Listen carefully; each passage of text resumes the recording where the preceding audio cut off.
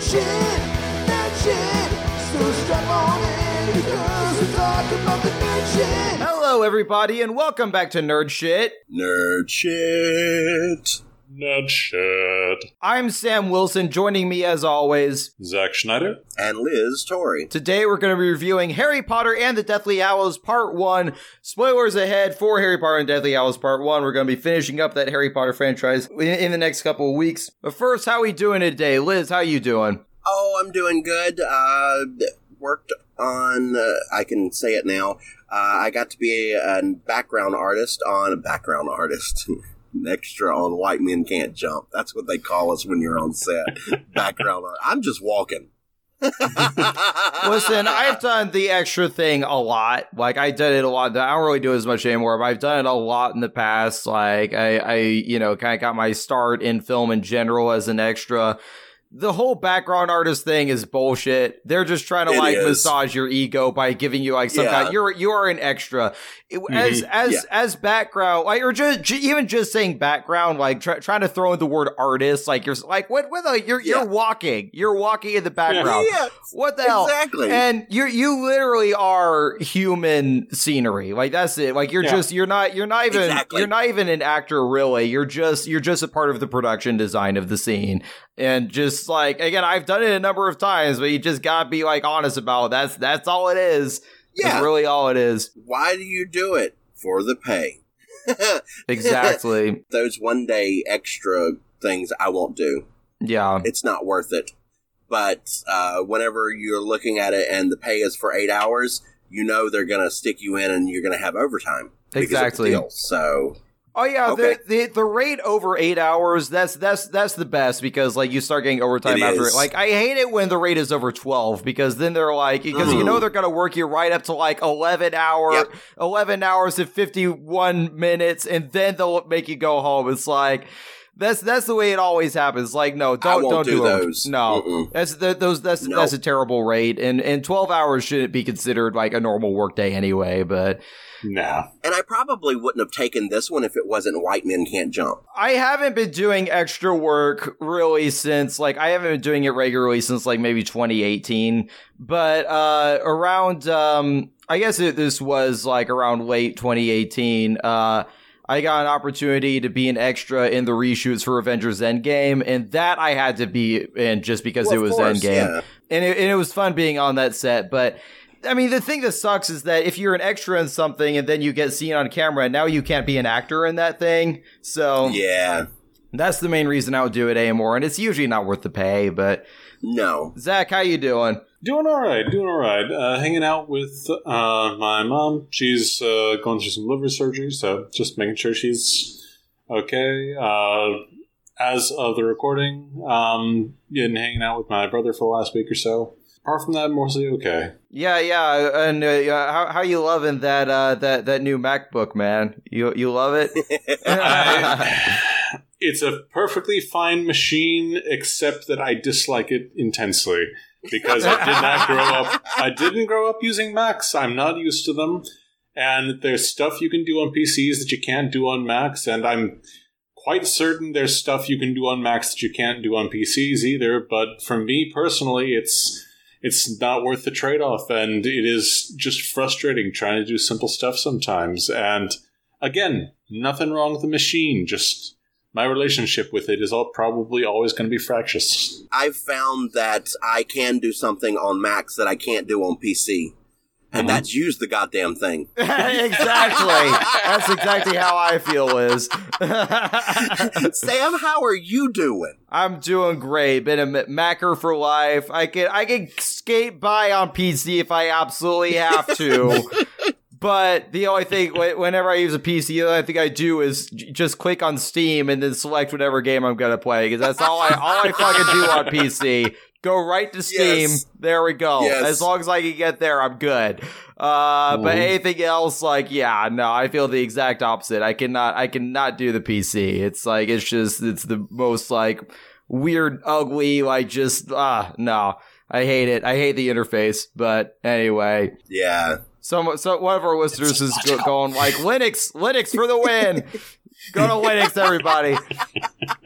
Alienware? I think those are usually still like a Windows operating system on those. I think so. That's just like a manufacturer of laptops. But anyway, they look sexy, but they advertise themselves as being like gaming machines. Although I think like most like serious PC gamers will still just make their own, build their own towers rather than just buy an Alienware thing. But the gamers I know do that. Yeah, exactly. So, I mean, as far as gaming goes, I'm still PS5 guy anyway. It's like that way because like I would have to know. It's like, can my machine run it? Is it a PS5 game on a PS5? I know it's gonna run it. I have to check like the graphics card and shit. Make sure it's up to date. I'm such a big gamer. I used to spend $70 a year, to fish in World of Warcraft. So just 70, huh? Oh yeah, just to fish. Just to fish, exactly. Oh, I'm gonna catch the big one. Oh. All right. Well, speaking of fishing, the main trio of Harry Potter is fishing for some Horcruxes. I think Harry fished for the Sword of Gryffindor at one point. That's that kind of ice fishing. So let's get fishing for a connection there. Yeah, fishing for a connection. That's right. Okay, yeah, whatever. Oh my god! I'm trying to get us into the movie. All right. Harry Potter and the Deathly Hallows Part 1. Spoilers start here for Harry Potter and the Deathly Hallows Part 1. The beginning of the movie. The Dursleys are going out of town. There was some cathartic moments from the book that they cut. Do we think that they should have cut those moments? Overall, this movie has a horror feel to it. And I feel like we have spent this time with the Dursleys. We have learned to hate them. And I think it's time. I would have liked to have had those moments. I would have liked the little bit of moments with Dudley. Vernon and Petunia can go suck an egg. They can go to hell. It would have been nice to see that Dudley had finally decided to break the cycle. That after his experiences with Harry and what he's gone through, he's finally decided to change a bit as a person. Not quite end up like them. That would have been nice to see. Yeah. Essential for the film, no, but I really would have liked that. I agree with that. I remember really missing this the first time I saw this movie, but as I've rewatched it, I still kind of miss it, but I also understand why it's not in. Like, we have to get on with the movie, after a certain point, and I think that the pacing of this movie is overall very good.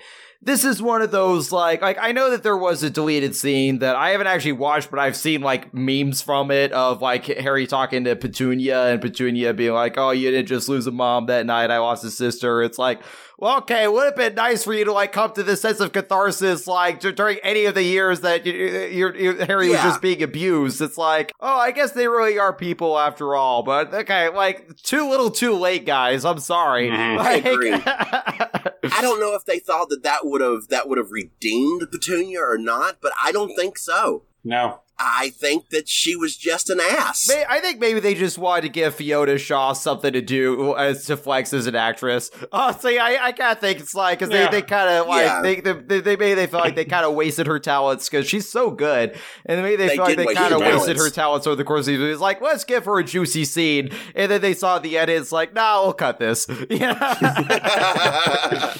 What about Hermione erasing her parents' memory? I feel that without the reveal that she actually gave them back later on, this actually is like really dark in the movie, but it's dark anyways, but it is dark anyways, but we never find out in the movie version that she actually reversed that, I don't think, but we do find that out in the book. Yeah, her coming from this loving family. And then you see the pictures and you know that she didn't have a dysfunctional family. Her coming from that background and then knowing that she's just had to completely erase her parents. It's heartbreaking. It's starting out with the tears. Yeah. And of course, it's also this question of like, did the parents look at the framed photos? It's like, why did we take the picture of just like a backdrop here? Like, what? Why do I have this one? It's a pretty emotionally affecting scene. It is also especially comes back later on when, after they're fighting some Death Eaters and she's asked to obliviate one again. It's like, okay, that's really going to be a pressure point for her. I think Emma Watson gives her best performance in this movie. That whole kind of plot line is a big part of it. You know, you see kind of the torment in her, like when she has to do it to her parents, and then when she has to cast the spell again, you can tell that her mind just goes straight to that. It's like, it's so effectively done. And it's so smart to just like, to start with her looking at this Daily Prophet headline of a Muggle family that just got murdered, and that kind of leads her to make this decision. That it's one of those things like, oh, I have to do it to protect you guys. Like that's so often used as an excuse in so many movies and TV shows, but like it makes sense in this. Like I think that the decision is heartbreaking, but it does actually make sense that it does. That she does genuinely feel that this is the way to protect her parents. So it is heartbreaking. I do have the little bit of comfort in myself of just, you know, knowing that she did eventually reverse that, but it still is, is definitely a very affecting sequence for sure. And then, of course, another like really haunting scene. It kind of goes to, I think, how the horror that you're talking about, Liz, is the scene where Voldemort and the Death Eaters are around the table, and just the whole time that Muggle studies teacher is just suspended over the table, just being tortured, and they're not even acknowledging her the whole time. And her pleading with Snape, you know, saying like, you know, you and I are friends, and like Snape like has that. He's being torn up, but he has to stay in that double agent mindset at the same time. Any thoughts on this sequence? This is a really tense scene, I feel. I will always say that it should have been Severus that killed her, because it's more of a mercy thing. I understand why it was Voldemort, but he knew that she was going to die. He knew that she was going to be eaten by Nagini, and I always say that it should have been Severus. Because, for one, that kind of people watching this that has never read the book, that's going to point them more to the direction of Snape is bad, Snape is horrible. And in the end, you kind of understand that it's a mercy kill. It's not like I'm saying the scene is shit. The scene is amazing. Yeah. I get that. I also feel that, in some ways, just the performance by Alan Rickman... He's really just a master of expression. There's so much going on behind his eyes. That expression he has after she dies is so complex. It's that mix of wishing that he could have done more, and also kind of relief that she's dead, and also horror at what Voldemort is doing, all while keeping it inside. Well, probably being glad that Voldemort at least killed her before setting Nagini on her. Yeah. That he didn't have the snake eat her alive. That would have been a lot more horrifying. That would have been horrible. I love that whenever Voldemort is around Snape, you can see that he's not super confident because he can't read Snape's mind.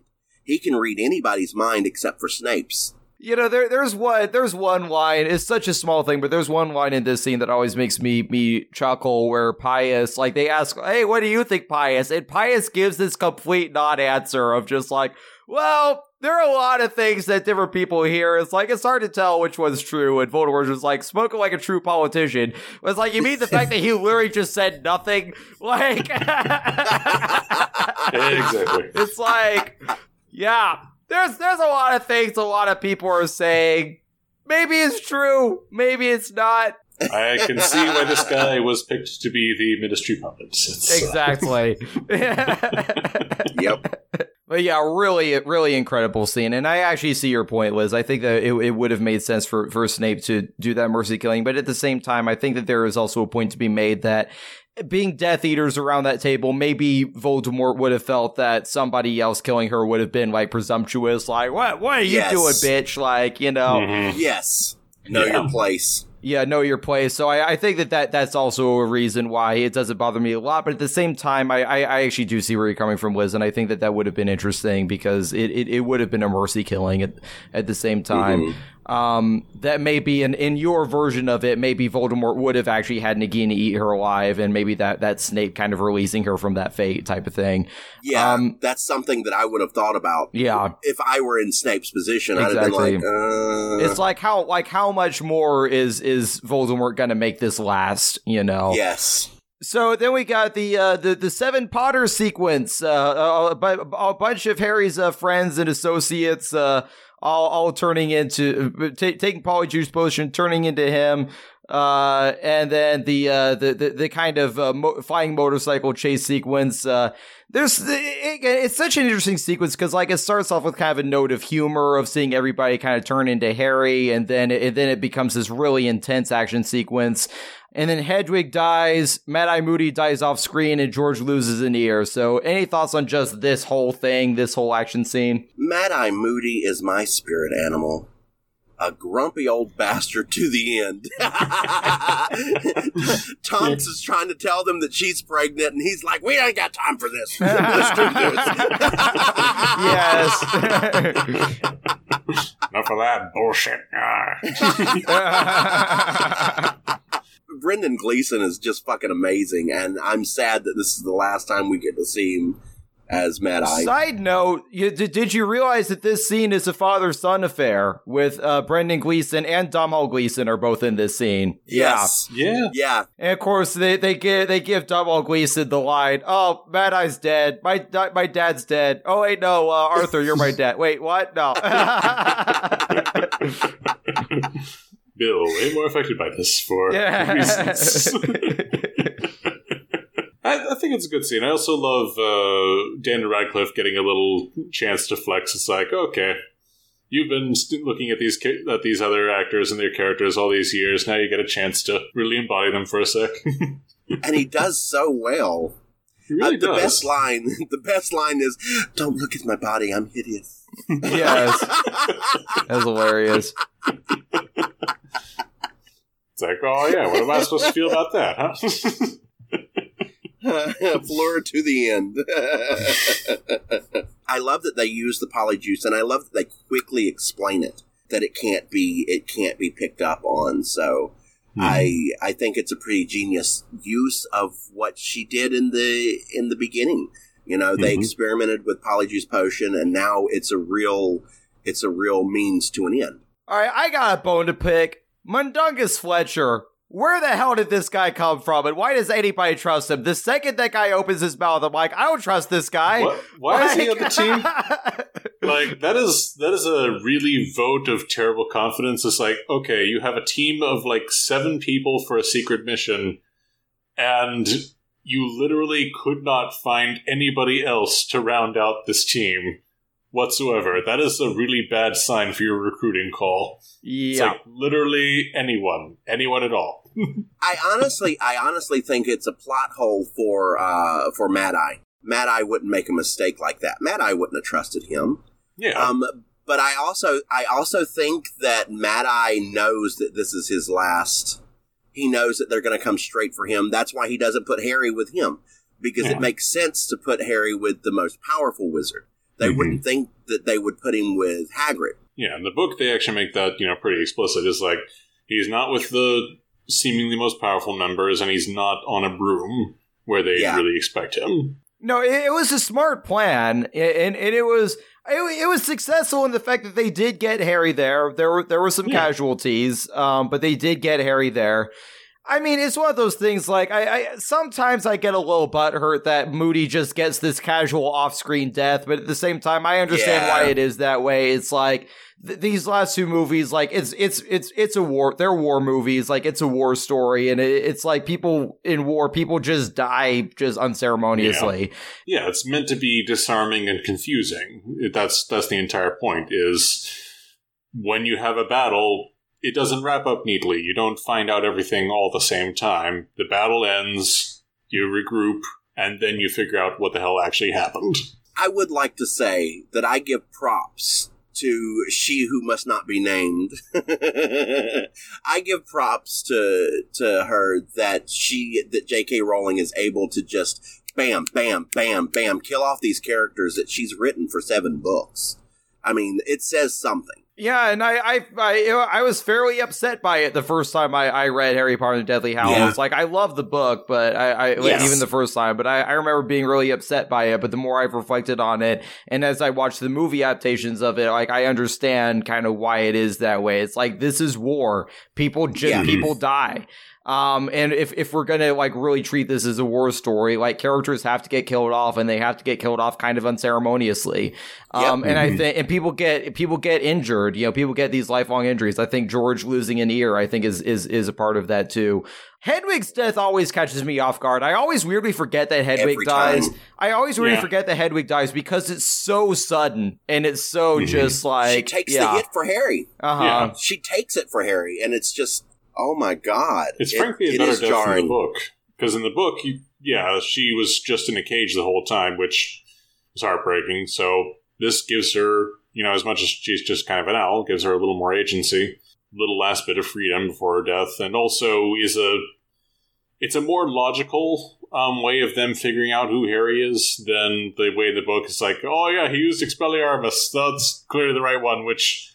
It's kind of a hilarious in-joke about how often he uses that goddamn spell, but it does make more sense. Only Harry would use Expelliarmus. Yeah.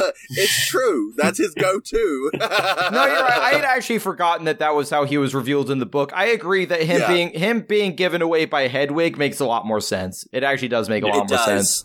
But that scene where Hedwig takes the shot, knowingly takes the shot for Harry, it just adds more to her being his companion and being a loyal companion. I think it's a better death than a caged bird. Yeah. I hate caged birds. That's right. We're gonna point out the times where the movie's better than the book. It does happen. It does happen occasionally. It does. It can. This is one of those situations. Hey, Bill Nye is in this movie. The movie actually, really jarringly starts with an extreme close-up of his eyes, which always catches me whenever I watch it. They're like, He's not in this movie a whole lot, but, there's a scene where he's bequeathing Dumbledore's, will onto Harry, Ron, and Hermione. I always enjoy Bill Nye. He almost, Bill Nye has this ability to almost way overact to be super hammy, but somehow still be believable within that. And I feel that he does that in this movie. I just love how it's like, okay, your character is going to be in this movie for maybe 5 minutes. He dies off super quick off screen. You don't have to go that hard. It's like, no, I'm going to. I'm just going to act the shit out of this character. When I read this book, it's so funny. When I read the book, I imagined Scrimgeour, however you say his name, as Bill Nighy when I was reading it. So it was weird whenever he popped up on the screen. I was like, oh, this is fucking awesome. It's always great when your fan cast comes true. I will say that. It is. I don't bitch when it doesn't because I'm not the casting director, but when it does happen, I'm like, yes. But I have to say that my favorite Bill Nighy character is the rocker from Love Actually. I fucking love him in that movie. He's so good. But he has the power to just take over a scene. Now, we love these actors. These young actors are powerful actors. But when he enters the scene, he just owns that shit. Mm-hmm. I think they wasted him. I think I would have rewrote it and been like, sorry, JK. Scrimgeour wins against Voldemort. Yes. Yeah, he just shows up out of nowhere. The Battle of Hogwarts just blows Voldemort away. Just boom. Yes. I'm the chosen one now, bitch. The tales of my demise were greatly exaggerated. Cornelius Fudge was a good minister, but I loved Bill Nighy in that role. I'm sorry, did you just say Cornelius Fudge was a good minister? He was a good Objectively, he was okay, he was a funny minister. Let me say that. He was a funny minister. He was an entertaining character. Yes. He was not a good minister within universe. Not at all. He fucking sucked. Objectively terrible at his job. He's like one of those politicians that you just roll your eyes at when you see on TV every day. You're like, oh God, it's Fudge again. Just whenever he gets to the end of that 5th movie and he sees Voldemort, he's just like, he's back. It's like, no fucking shit. What have I been telling you this entire fucking movie? He's back. You already knew this. Why is this a surprise to you? But I do love Cornelius Fudge, and I would have liked to have seen more of Scrimgeour in this movie. I know there wasn't a lot of written even in the book, but I just would have loved to have seen a little more of that warrior look. I would have liked it just because of how much I like Bill Nighy as an actor, but at the same time, I think that he's in the movie narratively as much as he actually needs to be to move the story forward. Pretty much, yeah. I would have traded 5 minutes of that dragon scene in Goblet of Fire for more Bill Nighy. Yeah. I don't think that we can like steal runtime from other movies though. I don't think it works that way. Like, like within the same movie, sure. It's like let's just steal 5 minutes from like the 5 movies ago, and then I just had to give a throwback to my dragon rant. I wish that the dragon scene had been like an hour long. Oh yeah, not really, but. And then, of course, Bill and Fleur get married in this. It's like, apparently they were a couple, all right, cool. You know, that's like one of those things. It's like... All right, this is literally the first movie we met Bill, and Fleur was a little bit of a non-entity in Goblet of Fire. I guess they're married now. Okay. Cool. I do find it kind of hilarious how Bill's entire scene where he got scratched by Fenrir, and he's, you know... maybe a little bit werewolf now. Like, all of that's just explained in, like, 5 seconds in the scene where you meet him. It's like, this is Bill, and I guess we've already met him in the books by now, but now we've got to explain his whole deal. All right. Yeah.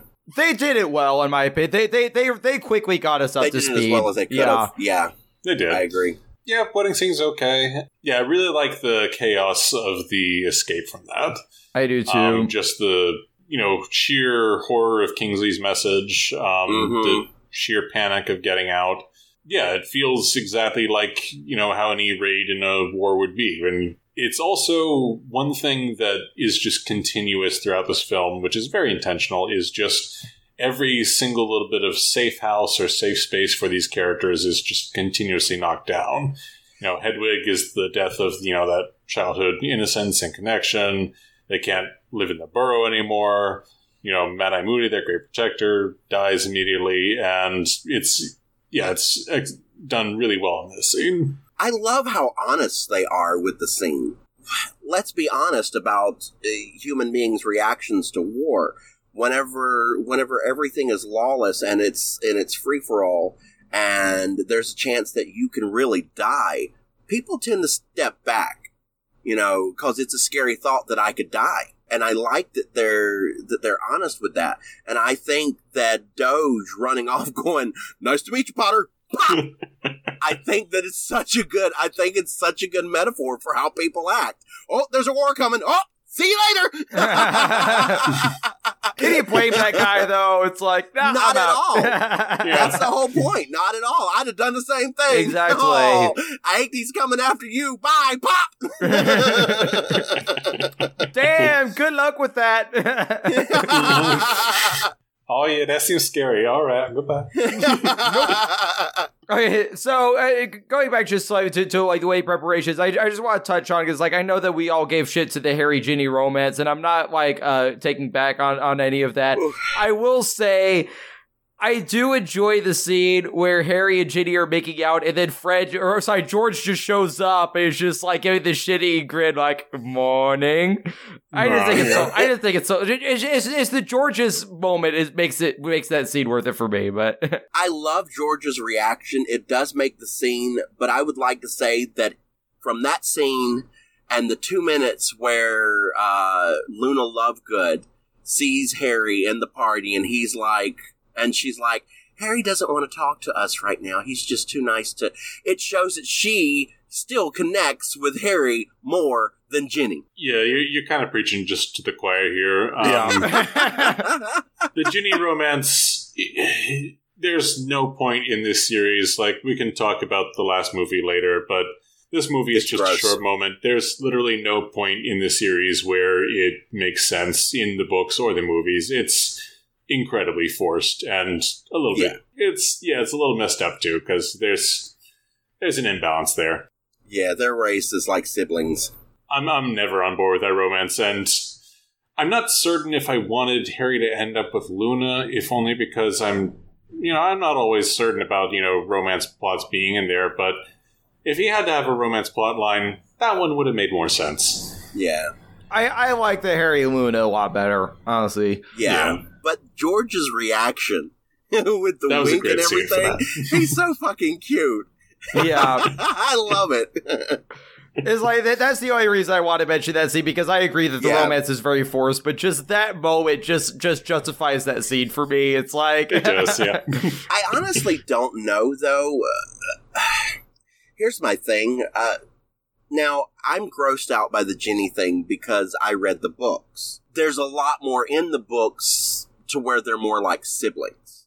But I don't know if it's the actors being awkward with each other, because they may not have the experience to have that kind of chemistry. Teenagers are usually awkward with each other, and I don't know if it's awkward because they felt a little weird about kissing each other on camera like that.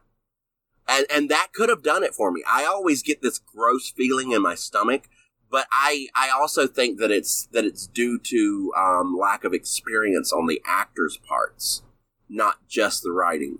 But I also think that the character Luna fit Harry better, just because not only have they had a lot of the same experiences, but Luna compliments Harry in such a way that's just gorgeous. That's how I feel.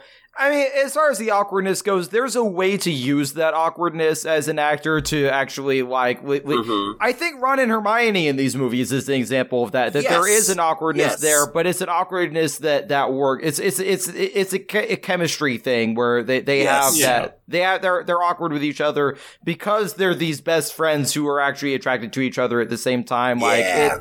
I think that works. Like, the whole siblings thing never bothered me as much with Harry and Ginny. I just think that the characters don't really have. The reason it doesn't bother me is because like they didn't know each other for like the first 11 plus years, like 11 years of their life, and like. I don't know. Like they weren't literally raised together. Like Harry did kind of get adopted in that family in a way, but oftentimes that can happen with significant others of family members too, that they kind of become a part of the family. So that never really bothered me with the Ginny thing. I just think that they don't really have chemistry in the movies, or in some ways in the books even. And I do think that is a bit forced. But what about this whole sequence where the main trio they take Polyjuice Potion and they portray these members of the Ministry of Magic? I think is one of the more fun sequences in the movie, because this is a very dark and very serious movie. I think that this sequence, despite being still very tense because they are kind of doing this espionage, does lead to some of the more fun and I think kind of light moments in the movie. And I really always appreciate this sequence every time I watch the film. Oh, no, I was going to say, I think the adult actors do like a fantastic job of matching the characters. First of all, I also deeply love, I forgot the actor's name, but the body of Albert Runcorn. Harry is the body of Albert Runcorn. There's this moment when he's walking around and it feels so much like... two 10-year-olds in a trench coat, just the way he's holding himself, the way he's walking. It's like, this is a man who is much used to being a lot shorter than this. He walks so awkwardly, and I think it just makes it so, like he's just not used to being in that body, It's like... it adds to the reality of that spell. It adds to that reality, and it's so gorgeously done. I think that they really chose adults that fit them physically, but the layout of the scene is so gorgeous. And I would just like to say that Ron getting sucked in and going, my wife's gonna be in court. And Ron, you don't have a wife. Oh yeah. Right, well, this will be something to tell the kids. all three of these actors do a good job, but like the guy who plays the character Reg as Ron, like he is fucking perfect as Ron. He is. Like there's no barrier, even though he obviously isn't Ron. Like there's no barrier that when I look at him, I see Ron just completely. Exactly. Like I completely just see Ron. Completely agree. The kid's line, he's just so into character, and it feels like absent-minded Ron. Yes, it's exactly. So good. It's so good. that tearful goodbye with Mary. It's like, oh, look, Mary, you gotta get back to the house. I'll join you in a second. It's like, what? Wait, what? God, every time I watch this movie, it's like, it's such a funny moment, but I always have this thought, it's like, God, I hope things worked out for Reg and Mary. I hope things worked out for those two. Like, who's he? I love that she kisses him and they blink away, and then when they blink back, it's Ron. and she's like, yeah. But yeah, they make you feel for those characters. You're absolutely right. I have the same feeling. Oh, I hope they were able to get over that kiss, and I hope that everything worked out. Yeah. And I hope that they weren't caught by the Death Eaters I hope later. they got away. Like, the thing that always kind of gives me hope is that, like, once Harry Potter is revealed, that all the Death Eaters are still concentrating on catching Harry, that they just completely forget. And that maybe Reg and Mary are able to just use that chaos to just slip away. All right, you know. Yeah. And then they do end up maybe grabbing the kids. Like, I don't know. Like, maybe they don't even have kids. Like, I always want Mary to be like, Reg, you don't have kids. You know, I don't know. What kids? but no, if they do have a family, that they do get their family and like get out of the country or whatever. It's like I probably put way too much like thought into these side characters, but yeah, it means that they did a good job at writing these side characters. Yeah. When you feel for these side characters, it means that they did a really good job. Perfect actors for those roles. Yeah, completely. And of course, the kind of and just getting Umbridge back, you know, in this sequence too. It's like we all kind of hoped that when she got carried off by those centaurs that they were gonna stick an arrow in her. But no, apparently she did make it out somehow. So she just saw the sliding of the Ministry into full-on fascism and went, "Oh, that's delightful." Every time Harry hits her with that stupefy, every time, I'm just like, yes! Yeah. I cannot help. It's better than watching her get carried off by the centaurs, because it's that redemption. It's that vengeance. I just love it. Exactly. Well, so as there's a lot of stuff in this movie about the trio kind of just going through these different places, these different areas of wilderness, you know, listening to the radio and then kind of carrying that locket around after they get the locket, and the locket is kind of making their mood worse. And of course, Ron ends up, in a fit of rage, kind of leaving the group. Any thoughts on kind of the whole, like, Ron, you know, the conflict between the trio and everything? Like, any thoughts on this part of the movie? I love these parts of the movie because it doubles down on that horror feel. When you hear those names, you know those are names of people that have been killed. It's a scary situation to where you just hear it over everything, and you know that's just dampening the mood, and it's really keeping them down. When I was watching it, me and Kate were talking about how scary it would be just to sit down to listen to the names of the people who have died every day. It's scary. It makes you think of 1984 or something like that. It really does. It brings in that psychosomatic horror. And then seeing these teenagers basically teenagers right out of high school, and they're having to deal with that. And on top of that, they have this Horcrux that is changing their mood and making the darkness of themselves come out. I think it adds to the horror. It adds to the absolute astonishing horror of the situation that they're in. It makes it realistic. This is, in some ways, both my least favorite, just because it does go on a bit, and also my favorite in terms of completely nailing the horrors of war aesthetic, because this is war. Young people who had hopes and dreams and lives and are stuck with nowhere to go. Nothing but a vague goal, no end in sight, not even the next step really in sight, passing through just the devastation of what used to be their home. That scene with the trailer park that was clearly, torched and destroyed by Death Eaters is super devastating. And their reactions, the magic amulet is an explanation for it, but those are the reactions of anyone going through war, of someone who had a life, a home, a family, and they have no idea whether or not all of that is going to be destroyed. And even if it's not destroyed, they may never see it again. This is one of the best scenes in the movie, and it's also one of the hardest to go through. Yeah. Because it's so acutely and so barefacedly shows that horror of living through a war, living in wartime. J.K. Rowling used World War II as an inspiration for these scenes, and the movie really imprints that 1940s Nazi terror, except their victims didn't get a name, they got numbers. It's horrifying. Yeah, I agree. I think it's extremely well done and affecting part of the movie, but it's also just the filmmaking of it, the cinematography and through all these horrible things that are going on, just these gorgeous landscapes. Like I actually get really kind of caught up in this part of the movie. Like this is honestly one of my favorite things about the movie, just because of I just get swept up in the filmmaking and the music and just the mood that it creates. Yeah. I think it's just incredibly well done. And then I had mentioned that I felt that Emma Watson's performance is best in this movie. I also think that Rupert Grint gives his best performance as Ron in this movie too. I think he is so fucking good in this movie. This is the best movie for Ron. It really is. Like people, I know a lot of book fans tend to complain about movie Ron, that they kind of, kind of neutered him. Like he's not, like they feel that they made him too much of a jokey character.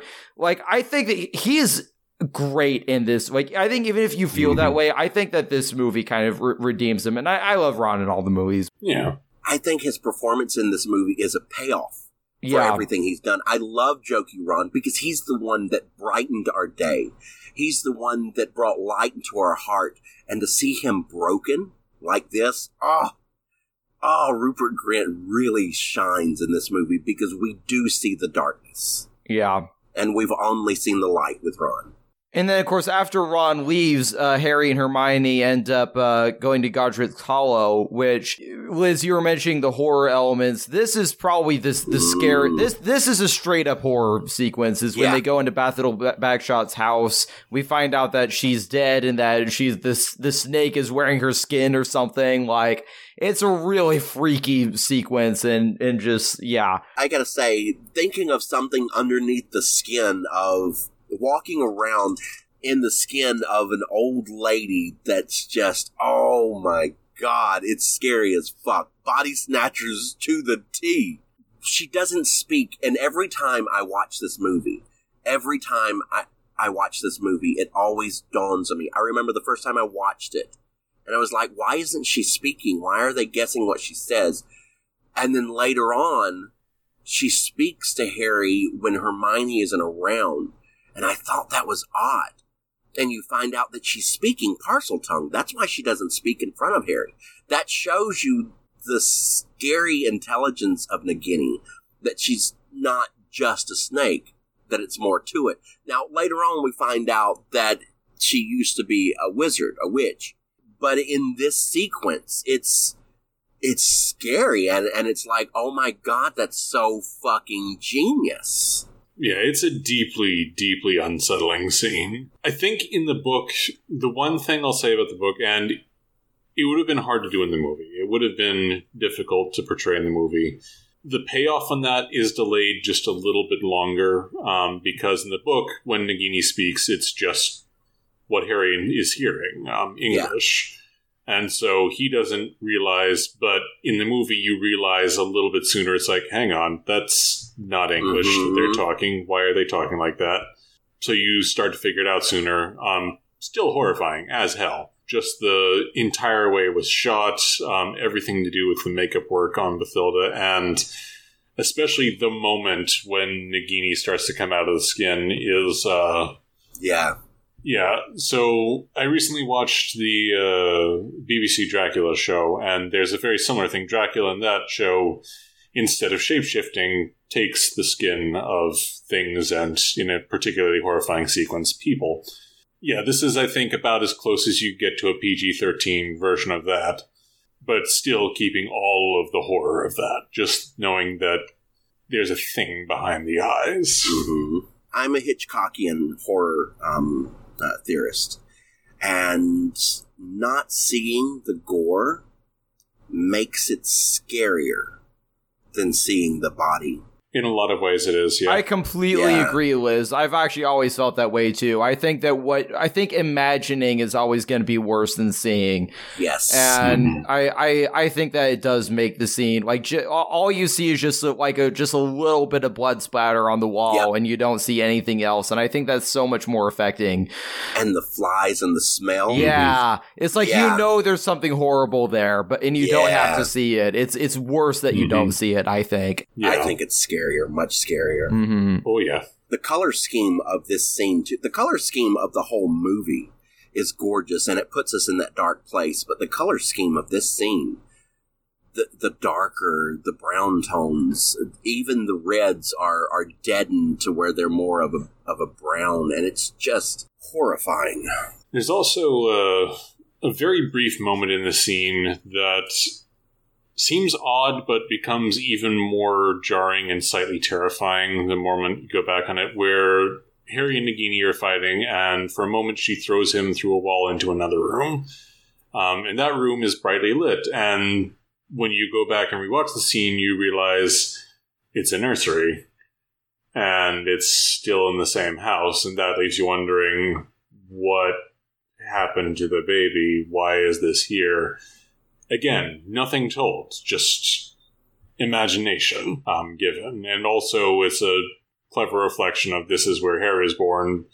Last time he had something horrible was in a nursery, much like that. That was more my takeaway from that was the kind of parallels to the room where his mother was killed and he almost was killed as a baby. And really, I mean, before the horror part of the sequence, just the kind of emotional moments of them seeing the destroyed house that Harry lived in as a baby and going to the grave of his parents. Like, I did kind of wonder, it's like, right, in 17 years they didn't either demolish or repair that house, but all right. Yeah.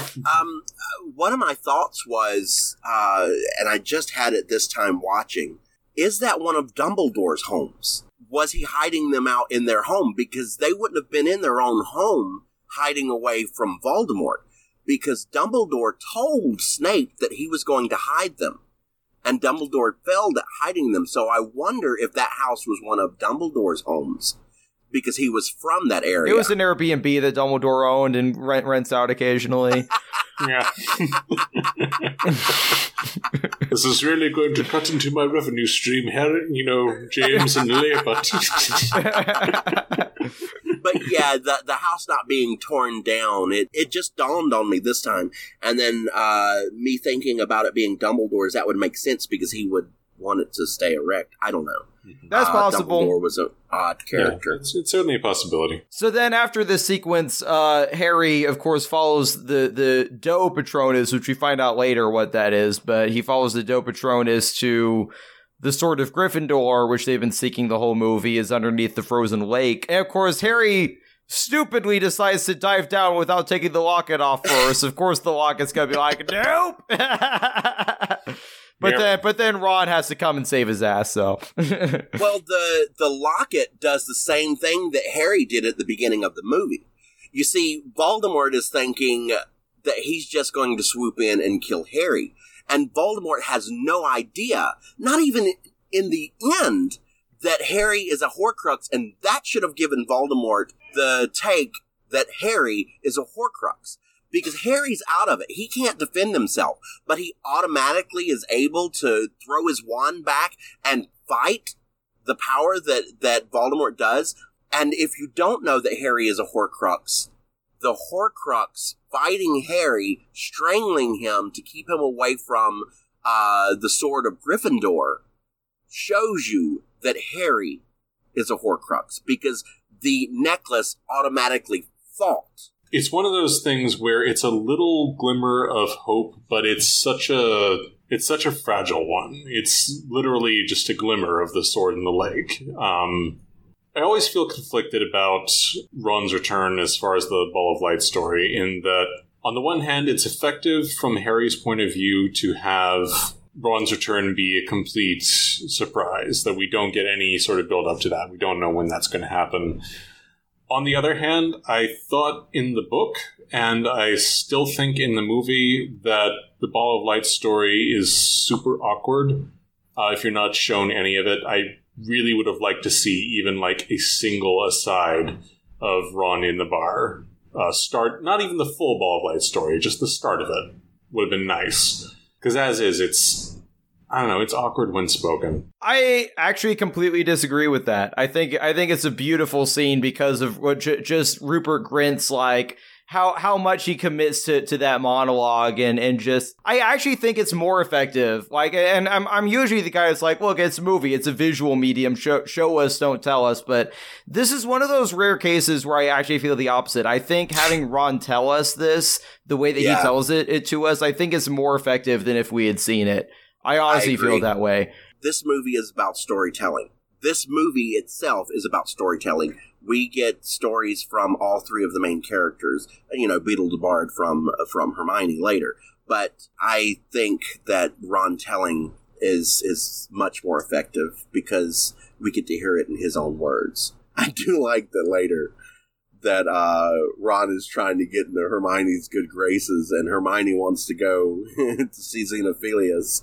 and Harry's like, no, they're gonna expect it. No. And Ron's just like, I agree with Hermione. Well, I also just love how Ron's like, oh, do you think she's still mad at me? And Harry's like, well, why don't you keep telling her that Ball of Light in the chess story and see if that.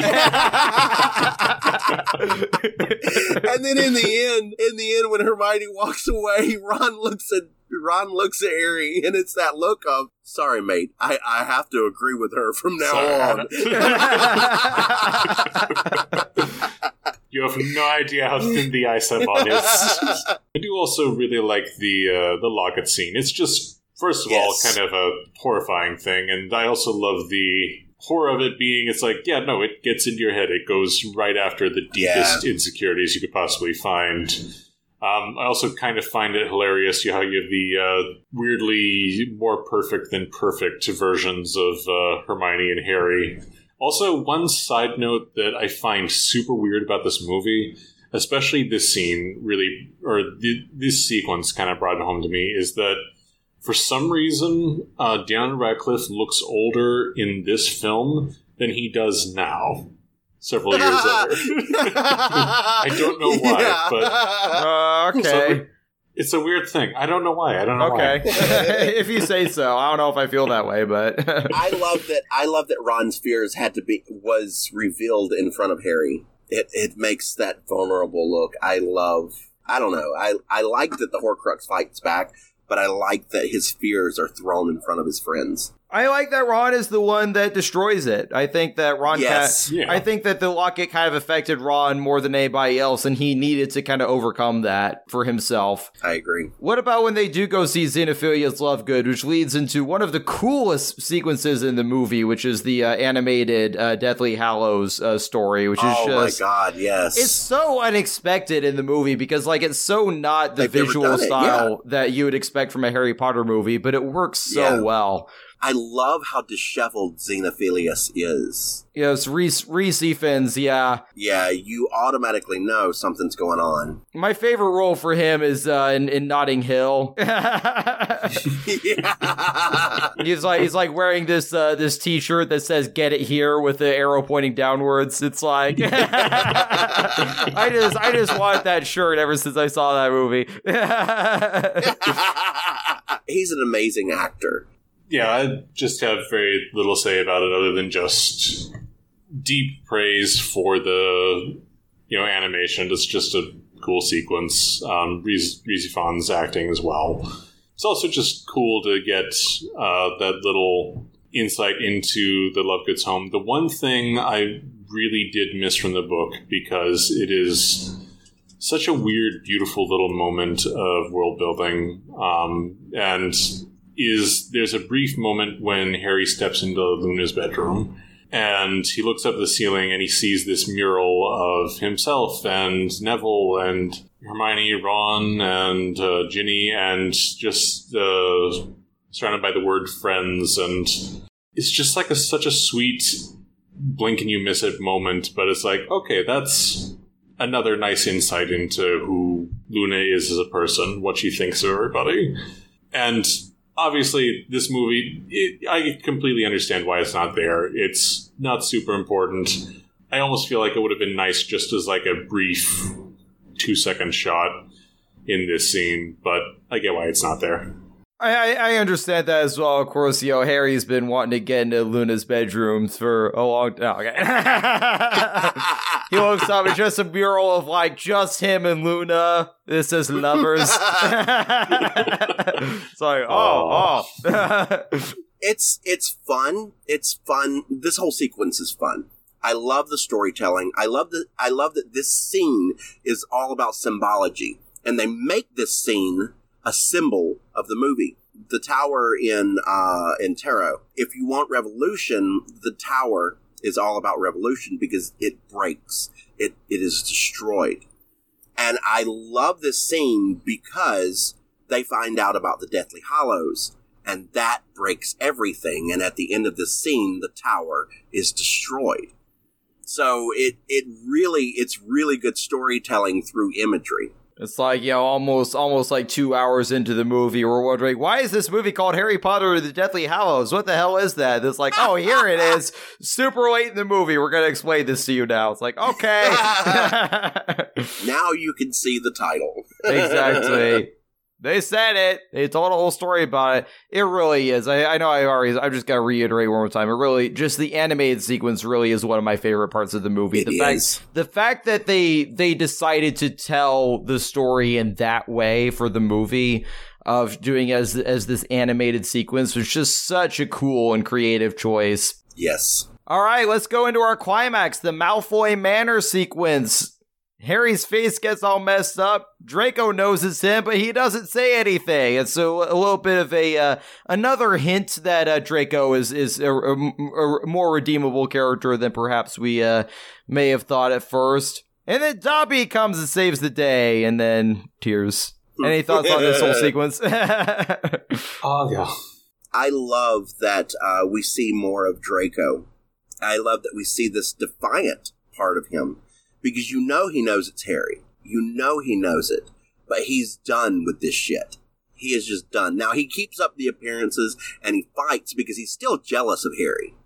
No matter what, he's still jealous of Harry. But I love that he just doesn't have the fight in him.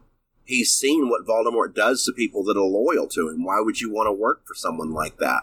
He's seen his father and mother just completely broken. Poor Lucius. I say poor Lucius in a facetious way because that son of a bitch had it coming. You do start to pity him more in this movie, though. You see how broken he is and that he's just tired. He's just tired of being a Nazi. I feel like. Yeah.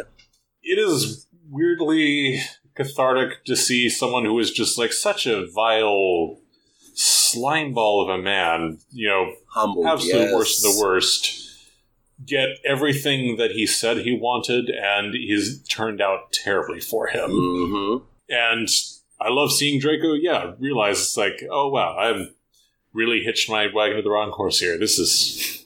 Also, it's a good sequence to have Helena Bonham Carter showcase again just how goddamn insane and frankly evil Bellatrix is. Bad shit. Yeah, it's like, alright, you have a wand that can be used to torture people. She'd prefer to use a knife. Yeah, I like that even at this point, though, that the Malfoys are being broken down because they allowed one of Voldemort's Horcruxes to be destroyed. It's that point. Voldemort is really pissed about that, and they have no idea. They think this moron is just shitty to us because we failed one time. They have no idea what they actually had. They had no idea it was a Horcrux. For sure. And then I love when Dobby comes in, just the casualness of like, wait, you can apparate in and out of here? He's like, hey, I'm an elf. And then, him doing the cartoon thing of just dropping the chandelier on Bellatrix. It's like, they just look up like, nobody even knows what to do. Everyone's just like, what? Am I seeing this right? Meant to kill, just injure or severely maim. Yeah. Or maim or severely injure. God damn it. I also love that moment when they're doing the jailbreak and, he knocks out Wormtail and he's just sitting at the stairs like, oh, does anyone want this? I love that he gets to shine here. Yeah, I love that he gets to shine. How dare you take a witch's wand? It would have been nice to have the slave elves or whatever, the house elves slave thing in this whole goddamn franchise. Well, I'm just saying. If they were going to do it, they would have had to have done it by now. By this movie, it was too late. Way before. Yeah. Back when I was complaining in The Goblet of Fire about it. Yeah. Yeah. It does kind of rankle me in this movie that they just don't, like, even in the book it was addressed a little better, but they don't address at all the slave thing. Like, when they find creatures, just like, all right, we found and threatened him, and we're going to force him, because he is a slave that works for this house, to go and kidnap a man. And we're not going to focus on the ethical ramifications of this at all, or maybe offer to free creature even, or feel bad about it. And I'm like, I think that something should have been... They should have spent like a minute talking about that. The way it's framed in the movie is them all being like, oh, Creature's such a little shit. He's, being racist towards Hermione. So, like, fuck you. You do what we say. But I also agree that, like, maybe, addressing the whole slave thing would have been something. Like, again, I don't miss the subplot for myself, but I understand why a lot of people feel that it should have been in there at the same time. Harry giving Creature a sock in the end would have been a really good ending. It would have been a really good touch. Or even just the locket, like he did in the book, which I'm not sure whether or not Creature ever acknowledged that as clothing. I mean, it's debatable whether or not it is jewelry. Here, I want to free it, but I still don't like you. Here's my smelly jock strap. You bastard. Will wear it every day. So you're free, but fuck you and stop being racist, is basically what I'm saying. Yes. Exactly. What do we think about Dobby's death? Because this is another kind of tearjerker, and like I kind of had a feeling when I knew that they were splitting this book into two movies, I kind of had a feeling this is probably where they were going to end. The first part was with Dobby's death, and they did actually cut it where I kind of suspected they would. I do think it's an effective and affecting way to end the movie, but partly because like the Malfoy Manor sequence is an exciting enough sequence to be the climax for this first part, and then having them bury Dobby as kind of a denouement, I think is very it's a sobering way to end it. And it kind of goes into that the horrors of war part of it. It's a good metaphor of laying things to rest. Yeah, I completely agree. It's a lull. It's a time to think about where you're at. 2 movies in a row end in a funeral. But I think that it makes sense. I think you're absolutely right, Sam. It's the perfect place to end it and begin with recharging and then going to war, because now they know where their war is. I'm a little upset that Dumbledore didn't leave more information. I think that Dumbledore should have left more information. He left hints, but he didn't leave the information, and I just think that maybe he shouldn't have spelled it out, but there should have been something. I think that he was worried about the information falling into the wrong hands, and he wanted to give them just enough of a hint that they could figure it out, and they ultimately did, but... Yeah. It's also one of Dumbledore's greatest character flaws, which... It is. He plays everything way, way too close to the chest. Yep. And that is his downfall several times. Like, if he'd not tried to put on the ring himself and, get curse in his hand, if he'd thought about it, if he'd not put everything on him and his incredibly tiny circle. Yeah.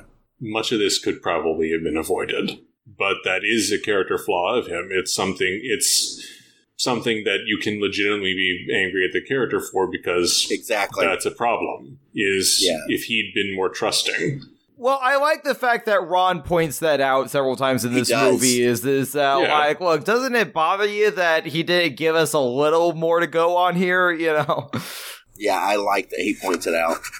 But yeah, I really do like that. There's also a shot, coming back to the Dobby scene, there's just one shot that I keep coming back to where they're all standing together, and then you see Dobby on the beach just standing there, starting to hunch over a little, and he's just so small in the shot. Yeah. Which, I don't know, I keep coming back to that. It's very affecting. For me, it's when Dobby's body is wrapped up in the blanket, and then they like you see just how like it the image looks almost like they're burying a child, and I think that was a little bit on purpose too. It was. I love that he's the hero of the movie. I love that he's the hero of the movie. I do. No matter how small he was. But it's definitely adds to the sad factor of the movie, the losing end. This movie is set up as a horror. It really is filmed as a horror, and then it ends in such a sad way. There's not a lot of hope. You have hope that now they know which direction they're going, but you've lost a character that you've come to love throughout the whole series, you know. Yeah, so, you lost some of the best people. Yeah. I think it's very well done, but I think ending it with Dobby's death was genius in the same fact that, you know, we're going to come back and we're going to win this. Yeah, for sure. Well, let's go ahead and go into our overall thoughts and our score of 1 out of 10. Liz, why don't you start? The Deathly Hallows Part 1 is a great build towards the end. I often wonder if they really did need to split up the books into one movie, and of course they did. Of course they did. The books into 2 movies, and of course they did. But, I don't know, there's just a lot that they had to go and recover in this movie, and a lot that they had to let go of in this movie. For me, it's filmed like a psychological horror more than anything. I enjoy seeing these characters get a lot of payoff after they've built for years and years and years on these characters. Rupert Grint really shines in it. And it's always the comedian that can break your heart. Ending with the death of Dobby is just so heartbreaking. And then, of course, Voldemort gets his wand in the end.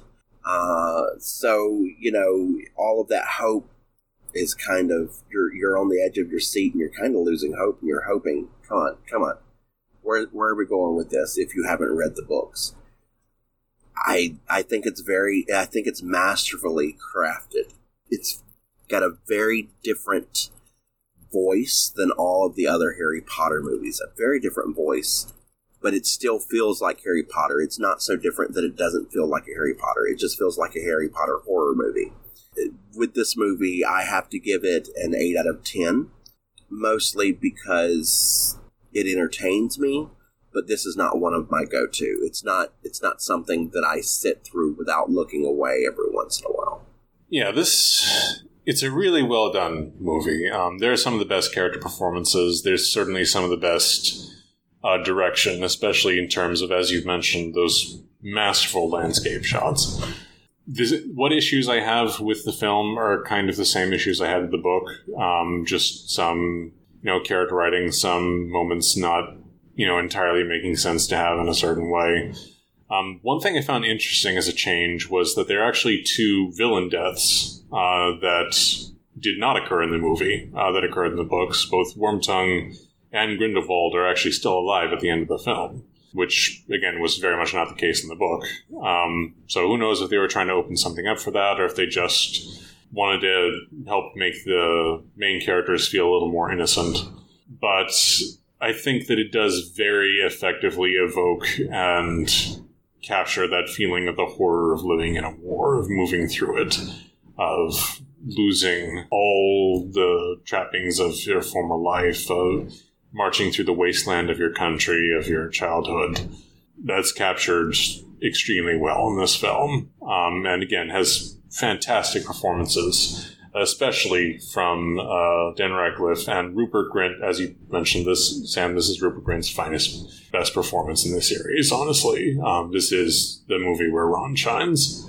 Kind of for a similar reason, that this is a really well-made movie, but it is very hard to take, and especially with it being one half of the story, there's no catharsis. It is just continuing on, and in some ways, this is why I feel like the score should probably be together for both the first and second part, because they are, obviously it says part 1 and part 2, but very much so it's parts of the same story, and you're not going to get the full effect of the story with just watching one part. With that said, I am also going to give it an 8 out of 10 because it's really well done, but this is not something I'll just decide to sit down and watch casually. Wow, okay. I had mentioned when we did Prisoner of Azkaban that I generally think of Prisoner of Azkaban as being my favorite of these movies. This one, if it's not tied or sometimes even slightly ahead of it, it's just like barely just there kind of behind it or with it. I think this movie is fucking amazing. I think it is absolutely one of the best of this entire series. Sometimes I genuinely do think it's my favorite of these movies. And I actually do. I guess I can see what you're saying about how it is part 1 of a story, but like, it is definitely a part 1 and part 2 situation, but I still think that this movie does work as its own thing. It is very dark, but I actually really like how dark it is. I like that it really goes for that, and I really appreciate this movie, but I just get swept up in the filmmaking of it, the cinematography, the gorgeous landscapes, the performances by the characters. This movie is really just it's all about the trio. It's all about exploring the characterizations of the trio. And I think that just really going for just being purely a character-driven movie more than it is anything else, I think that's what I love. That's why I eat up. That's what I love so much about this movie. And I actually have zero issues with this movie. I think it's perfect, and I think it's a 10 out of 10. It is absolutely one of my favorites of this movie. And I don't know, maybe it says something about me, but I really can just go sit and watch this movie anytime. Like I really like It is very dark, but I honestly enjoy the darkness of it. I like that it's a slow burn. I get swept up in, the emotion of it, the filmmaking of it, and the performances. And I honestly think this is absolute peak Harry Potter. And it's honestly just one of my favorite movies in general. And and it does lead into part 2, but I do think that they split it up really wisely, where I do think that the movie still stands on its own. It is more of a tragic film, but it does stand on its own for me, while also leading into the second part. So yeah, it's absolutely 10 out of 10 for me personally. Having said all of that, Zach, where can the folks find you? Folks can find me on Facebook as Zachariah Schneider. They can find me on both Instagram and the Twitters as Zachariah Schnet4, Zachariah SCHNE4. Liz, where can the folks find you? You can find me in most places under Liz Torrey, LYZ TORY. I'm usually the only one spelling it that way because I'm extra. Hashtag extra AF.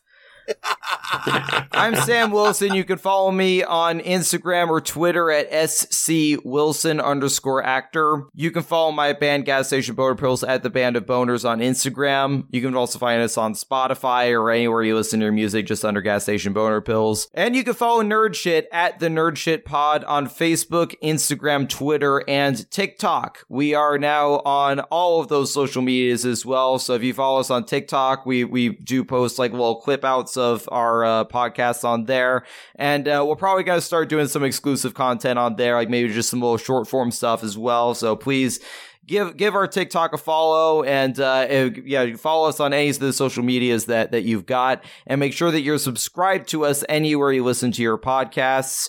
Leave us a review, leave us a star rating, spread the word, tell your friends if you enjoy what you're hearing. Up next, we are going to go ahead and review Harry Potter and Deathly Hallows Part 2. We go ahead and finish out this particular franchise just back to back, just get it knocked out. So if you're a Potter fan, again, make sure you're subscribed so that you can listen to our Part 2 of the Part 1 and Part 2 reviews for this kind of last chapter in the Harry Potter saga. For Zach Schneider and Liz Torrey, I'm Sam Wilson. Thank you for joining us for Nerd Shit. Nerd Shit. Nerd Shit. Stay shitty, nerds. Nerd shit, so strap on in because we're talking about the nerd shit.